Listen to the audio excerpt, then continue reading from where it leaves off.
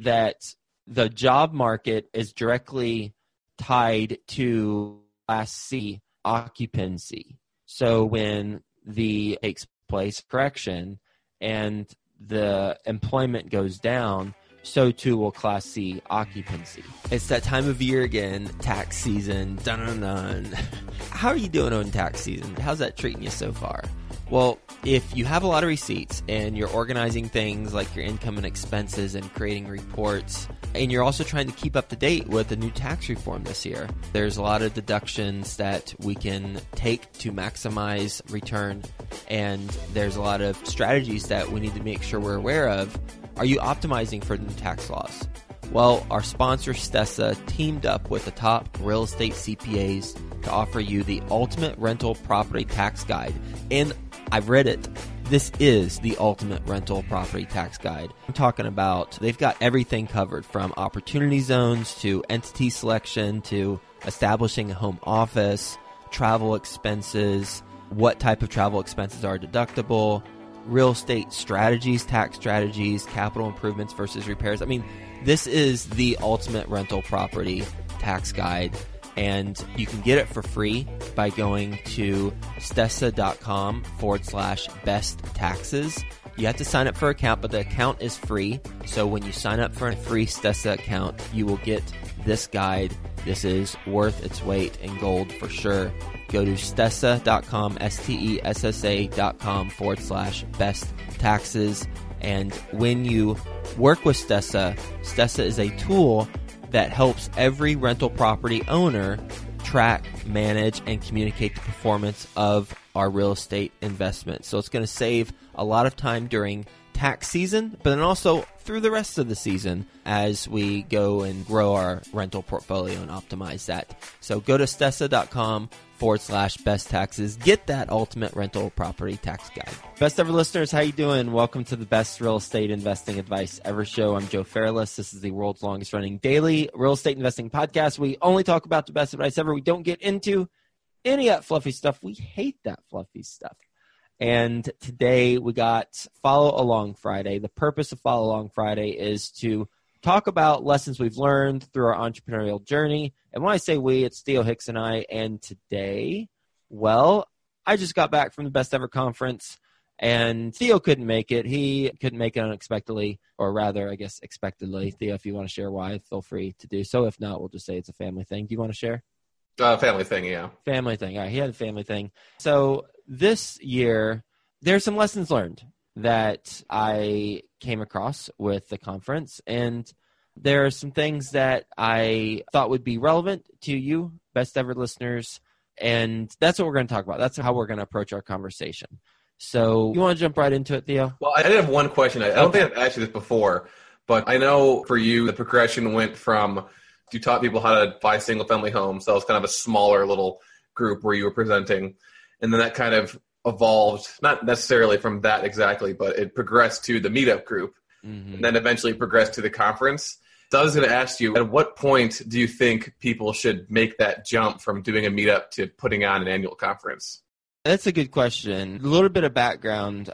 I was teaching a class in New York City on how to buy single-family homes that cash flow in markets that make more sense to purchase them. It was not New York City. It was Texas, Dallas, Fort Worth at the time. And then I evolved or just changed to apartment investing. And then I taught a class on how to buy apartments. And one of the attendees actually introduced someone, his name's Ben, to the apartment investing class. Ben then attended the class in New York City, and Ben and I stayed in touch and became friends. And he actually is the one who co-hosts the conference with me. So it was a result of me doing the initial class where I built a friendship with someone who now co-hosts the Best Ever Conference with me. So first, to answer your question directly, if you are serious about building a network, and as Robert Kiyosaki talks about, the richest people in the world build networks, everyone else looks for work, then put on a conference. And it doesn't have to be as formalized as what I and Ben does with the Best Ever Conference. It could simply be a larger meetup, and a larger meetup and a larger meetup. And as that meetup grows, it gets larger and larger and larger. Then you simply host a one-day thing on a Saturday at a larger venue, tell people to invite their friends, and then it evolves from there. So my suggestion is to go with the evolution of your network versus trying to start from scratch and putting on a conference in a city where you don't live. That's what we did. Ben lives in Denver, Colorado, so he approached me, and it was already on my list of things to create, but I didn't have the ability, or rather I should say, I did not prioritize it in my life and my business to have a conference, but I knew I wanted to do one. I just didn't want to do the logistical stuff, and Ben came to me and he said, let's do this conference. We'll split it 50-50. I'll do the on-the-ground execution. You help with speaker introductions and identifying the right speakers for the topics and the promotion of the conference. I said, great. And off we went. So start with the meetup and then grow from there and then see how you want to evolve it. Okay, perfect. Some things I learned at the conference this year. They're all real estate related, but some on the surface. Actually, the first one on the surface might not sound like it is, but I'll tell you how we come full circle with it. I heard about a funny comedian. His name's Brian Regan. Have you heard of Brian Regan, Theo? It sounds familiar, but I don't think look so. up his stuff on YouTube. He's a really funny guy. He's been around a while, and he's got a bit about the invention of the ironing board and how that's the worst invention ever. And I will not try to mimic what he says about it because I am not a comedian and I don't want to mess up his set. So go check out Brian Regan. So that was one thing I learned, but here's the real estate angle. So Colleen and I, my wife and I, after the conference, so the conference was a week ago, I came home and I was like, hey, I heard about this funny comedian. Maybe we check it out. So we started watching one of his videos and it was hilarious. It was an hour set.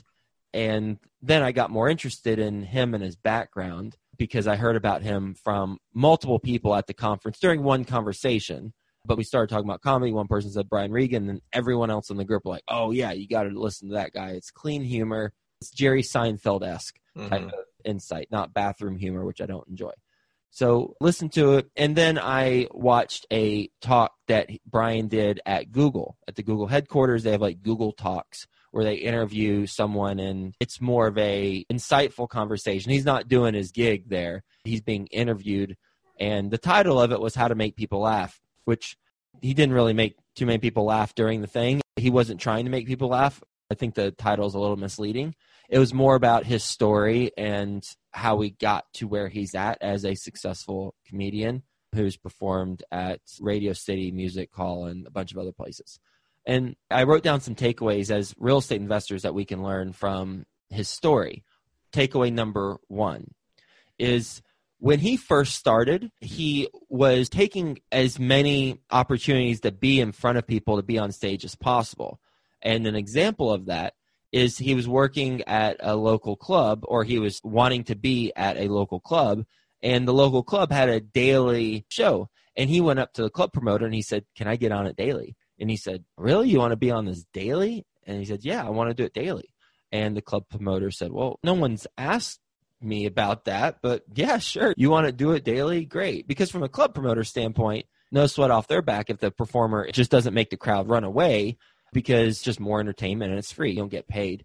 He did it for 2.5 years daily. Nobody else had asked to do it daily ever to the club promoter. But Brian did it 2.5 years daily to hone his craft. So that's the first thing, doing things consistently. Not groundbreaking, but it's just an example of someone when they were starting out, they did something that no one else was doing, and now he's achieving things that most people don't achieve within his field. So that's number one. Number two is when he was first getting started at that club and when he was bouncing around to other clubs, I think he's from Florida, he wasn't a well-known person and he wasn't that good. So what would happen is he would be at a show and there would be experienced comedians and then there would be local comedians. And the experienced comedians would go on first for the first 3 hours. And then the local comedians who are trying to make a name for themselves, then they go on after. Well, the MC would usually say, okay, everyone, hope you enjoyed the show. And this is after the experienced comedians would go. And then the MC would say, and now we've got some local comedians who are trying to hone their craft. If you like to stick around, then great. Please feel free to stick around. Otherwise, have a great evening. So it's basically like, okay, now the show's basically over, but if you want to have some sympathy for these other people who are trying to make their living, then please stick around.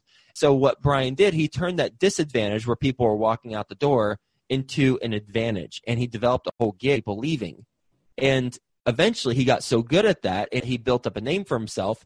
He would get up on stage and people weren't leaving anymore. So then the gig fell flat.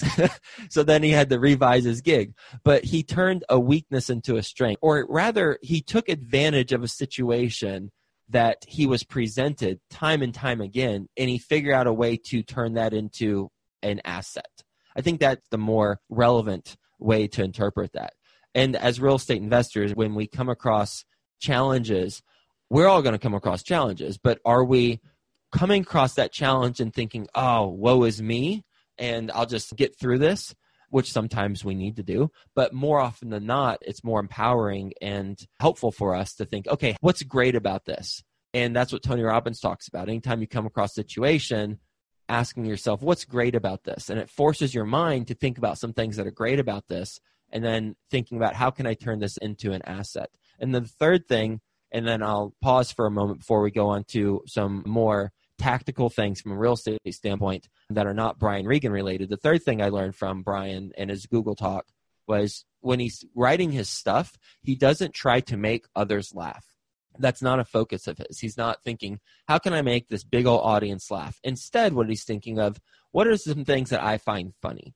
And if I were in the audience, what would I find very funny? And that's what he writes about, common observations. And when I can tell you, when I was preparing my keynote for the Best Ever Conference, I thought, what are some things that if I were in my shoes a year or two ago and I was in the audience, what would be some things I would find insightful? And that was a good litmus test for the things I talked about at the conference during my keynote. Because if I can objectively think, okay, these are pretty interesting, or this might not be as relevant, or maybe this is too obvious, or maybe this is semi-obvious. I don't want any of that stuff. I want some insightful things that are deep and meaningful that we can make some impact on.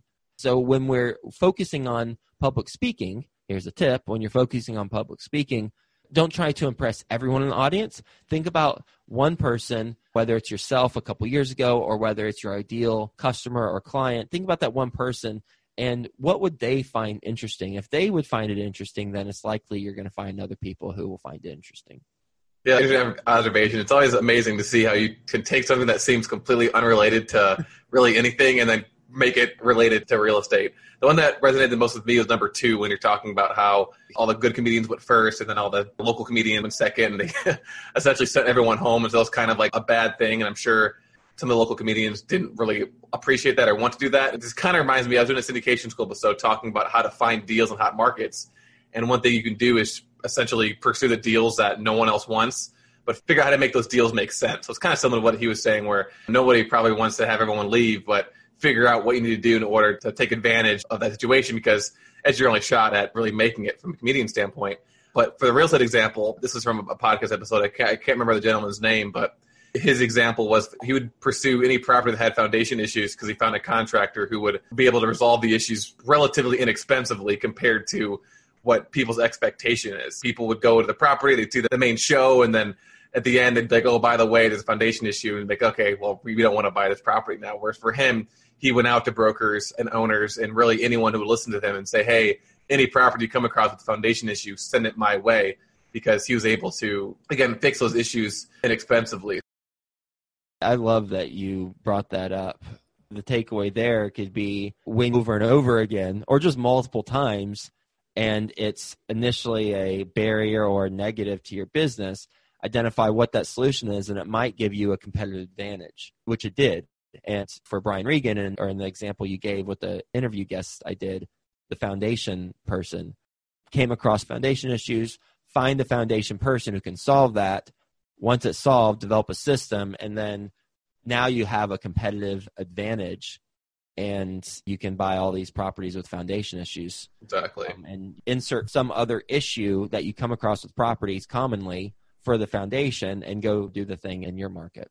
So that was all. Those with Brian Regan and the 3 sub bullets was number 1. Number 2 will be quicker. John Chang, Marcus and Millichap heads up their lead economist. He might have a different title, but basically the economist at Marcus and Millichap. He presented on insights on the market and trends. And one interesting thing he mentioned, this is very surprising, and I think a lot of the audience in attendance thought it was surprising as well, is he said that the job market is directly tied to Class C occupancy. So when the takes place correction and the employment goes down, so too will Class C occupancy.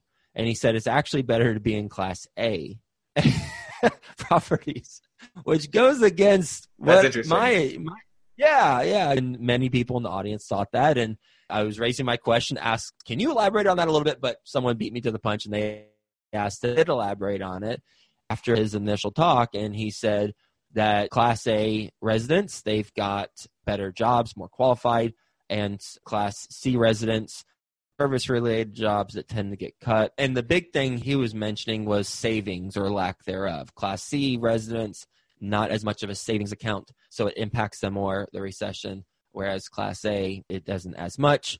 He said now all of his insights are macro level. They're not market specific, so perhaps some markets might react differently.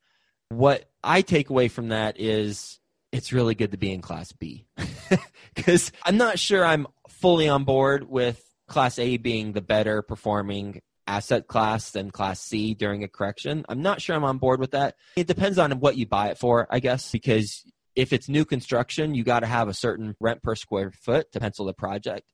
And I just see a lot of concessions take place in Class A during corrections. So I think a happy medium is Class B and stick to Class B properties because regardless of who's right or which school of thought is correct, if you're in the middle, you're mitigating the risk pretty well. Yep, agree. The third thing is Matt Rodak mentioned something that really opened up my eyes too. Matt Rodak, he's with Fund That Flip.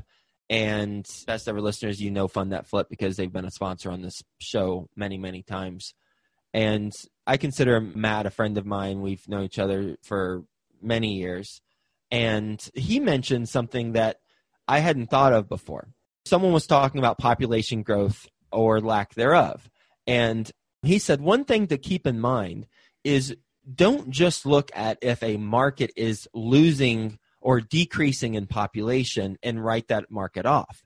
He said what you need to look at is if a market is decreasing in population, then what demographics within that population decrease is actually leaving versus are they gaining any other demographics within that population? And he mentioned Pittsburgh specifically. He said Pittsburgh, their population is decreasing, but if you look at the demographics closer, it's because older people are leaving or dying. And it was top heavy with older people. So they're leaving or dying, and the 21 to 34 or whatever it was, that demographic, that's actually increasing. So it's an interesting dynamic to look underneath the surface some. So don't just look at a population growth or flatlining or decreasing. Dig a little bit deeper and see what age group is actually causing that to take place, because it could actually be a really good opportunity. I'm not saying go invest in Pittsburgh, but I'm just saying conceptually it could be a good opportunity to find a market that is decreasing, so people are writing it off, but then it's increasing in population from a younger demographic, which likely shows signs for future growth. Yeah, and that's why for our market evaluation guide that we have on the blog, as well as what we discussed on Syndication School, starts with look at the 5-year population trend, and then the second part is look at the 5-year population age trend and break it apart between 10 years and see which ones are increasing, which ones are decreasing. As you mentioned, a flatlining population isn't necessarily a disqualifier as long as there is some age group that is increasing and that you were able to target that with your investment strategy. So yeah, that was a great point. I never articulated it that way in my mind, but now I know exactly why we did population and then population age at the same time. Number 4, an investor of mine, she mentioned, love the conference. wish there were more females on stage. And a handful of females mentioned the same thing to me. So a takeaway is we're going to incorporate more females on stage. And we intentionally tried to incorporate as many as we could. So it was something that was top of mind for me going into it. But we missed the mark on it clearly. So I think we had 10 to 15% of the speakers were females. So we'll look to make a more focused effort on that. So that's just a takeaway there. Theo, do you have any comments about that? Yeah, it's about my fault because I always say guys whenever I read this review. So I need to I'll start saying guys and girls, and we'll get to more at the conference next year. Yeah, I think it's because they've been so turned off because you always say guys during thinking the same thing. That's probably why we didn't have enough speakers that are female. And then the fifth thing is I was speaking to Ryan Gibson. He's with Spartan Investment Group or Investing Group, and he's the head of their investigations. And he was talking to me about how he has a membership at a athletic club in the city where he resides. And it's like a city club or athletic club. It's a paid membership. And it's, in my mind, it's kind of like a affluent group of people, financially speaking. So he said, well, think about it. Do you work out at Planet Fitness or do you work out at a club like this? And I personally work out in my basement because we got some equipment there. So that's what I run around to get my cardio in. But it's interesting. And he was talking about how he does the things that he was going to do anyway, for example, working out or hosting happy hours for investors, but he does it at this club where there are other accredited investors who he could come across. So for me, I'm going to look into it for Cincinnati. I don't know if it's going to be right for me because I don't like dressing up at all. I like wearing jeans and a flannel shirt or something. That's my thing. And I believe you have to dress up to go to these clubs, at least to go in there. And it's just not my thing. He enjoys dressing up. He enjoys looking good. So I don't know if this particular tactic is for me, but the overarching insight is for me, and I think it is for anyone else who's listening, and that is to consciously maximize every minute that we spend when we're focused on business. And there are ways to maximize the minutes that we spend even if we're previously weren't focused on business, for example, working out. And another example of that, and I talked about this in my keynote, maximizing our time is incredibly important. And a way to do that is always learn while building friendships. So I mentioned this past weekend, I would argue that Bigger Pockets is a more effective use of someone's time than listening to this podcast, unless you're doing a commute or unless you're working out or something. Because when you're on Bigger Pockets, you're learning from whatever you're reading about, plus you're building friendships with people and you're connecting with them. And this is a team game. And when we are on Bigger Pockets, we're doing those things. Whereas if you're listening to a podcast, not just mine, but any podcast, you're not necessarily networking with other people and building friendships.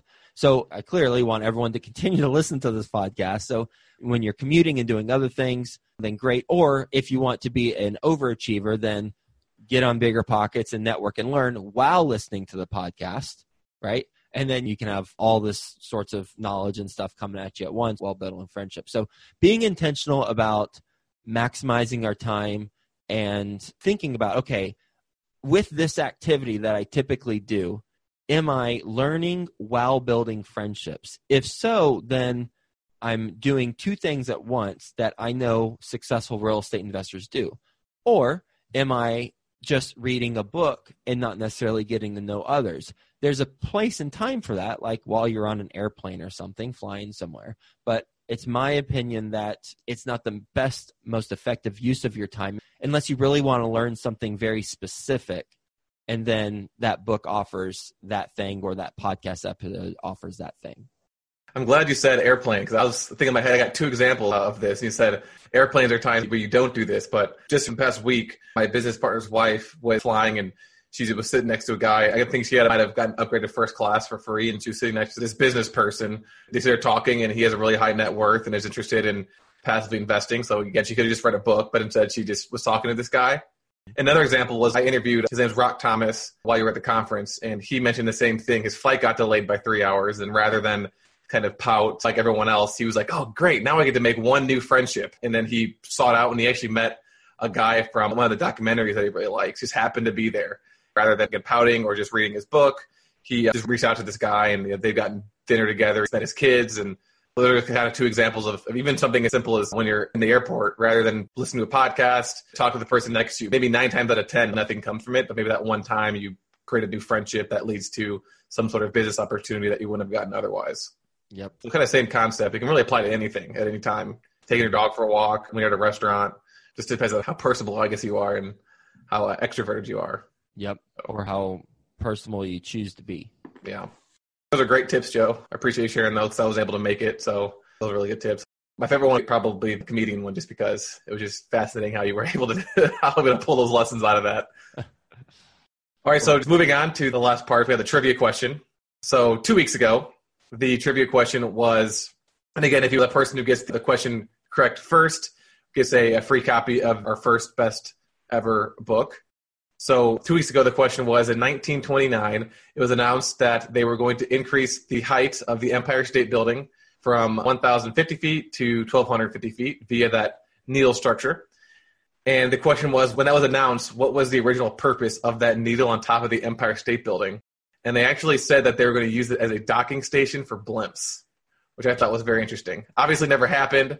It seemed as if it was more of like a marketing ploy, that it wasn't even really feasible. But it seems like an April Fool's Day joke, having a needle as a landing station for a balloon. Like, that doesn't make any sense. So apparently the logic was that they had a blimp landing station that was further outside the city. The blimp would come, drop people off, then it'd have to commute into the city. And so the whole selling point was, if you put the docking station on top of the Empire State Building, then you can be on the streets of New York within 7 minutes. So obviously it didn't happen, but I just thought that was funny. You'll probably be on the streets of New York in about 8 seconds, however long it takes to fall from the top to the bottom of the Empire State Building. It's just interesting. Like balloon pops. You probably never get away with something like that right now, but back in the 1920s. Well, for good reason. Yeah. So this week's question is not about blimps, but according to Zillow, they said the best time of the year to list your single-family homes or personal residence for sale is the first half of May. So we're approaching that time. So if you're wanting to sell your house, do it in May. The question this week is, what is the best day of the week to actually sell your property? And this is based off of the highest priced and the fastest sale. Well, first off, I recommend reading that Zillow book while you're doing something else, so I don't contradict myself while you're on a plane or something. I recommend reading that Zillow book. It's got a lot of insights in there. And I'd say I'm going to go with people are most likely looking. I think the question really is, when are people most likely browsing the listings to look for a new home? And a lot of people have real estate agents, so I'm going to now say, when are most real estate agents really browsing, looking for homes for their clients? So I'm not going to say the weekend. I'm going to say Monday. I'm going to say Monday. Monday, okay. Yeah. So any guy or girl who is listening, please either submit your answer on the YouTube video below if you're watching this on YouTube. If you're listening to the podcast, submit your answer to info@JoeFairless. And the first person to send us the correct answer will receive a free copy of the first best ever book. You only get one guess. Yeah, you can't guess 7 times, people. And lastly, we're going to do the review of the week.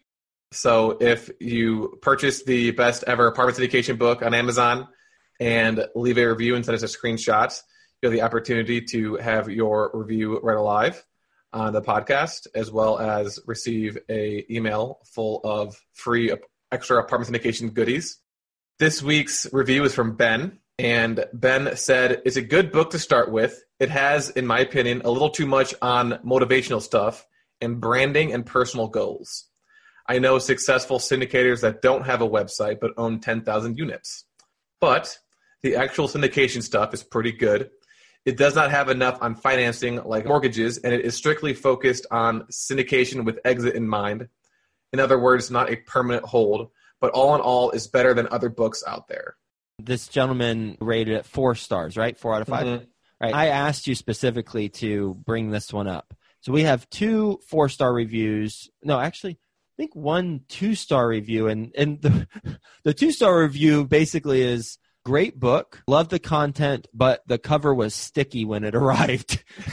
And so he gave the book 2 stars. Like, what can you do there? I have no control over that. And we sent him a new book. But this one was 4 stars, and I enjoyed reading it because I listened to a Matthew McConaughey commencement address to the University of Houston students on YouTube, and I watched it.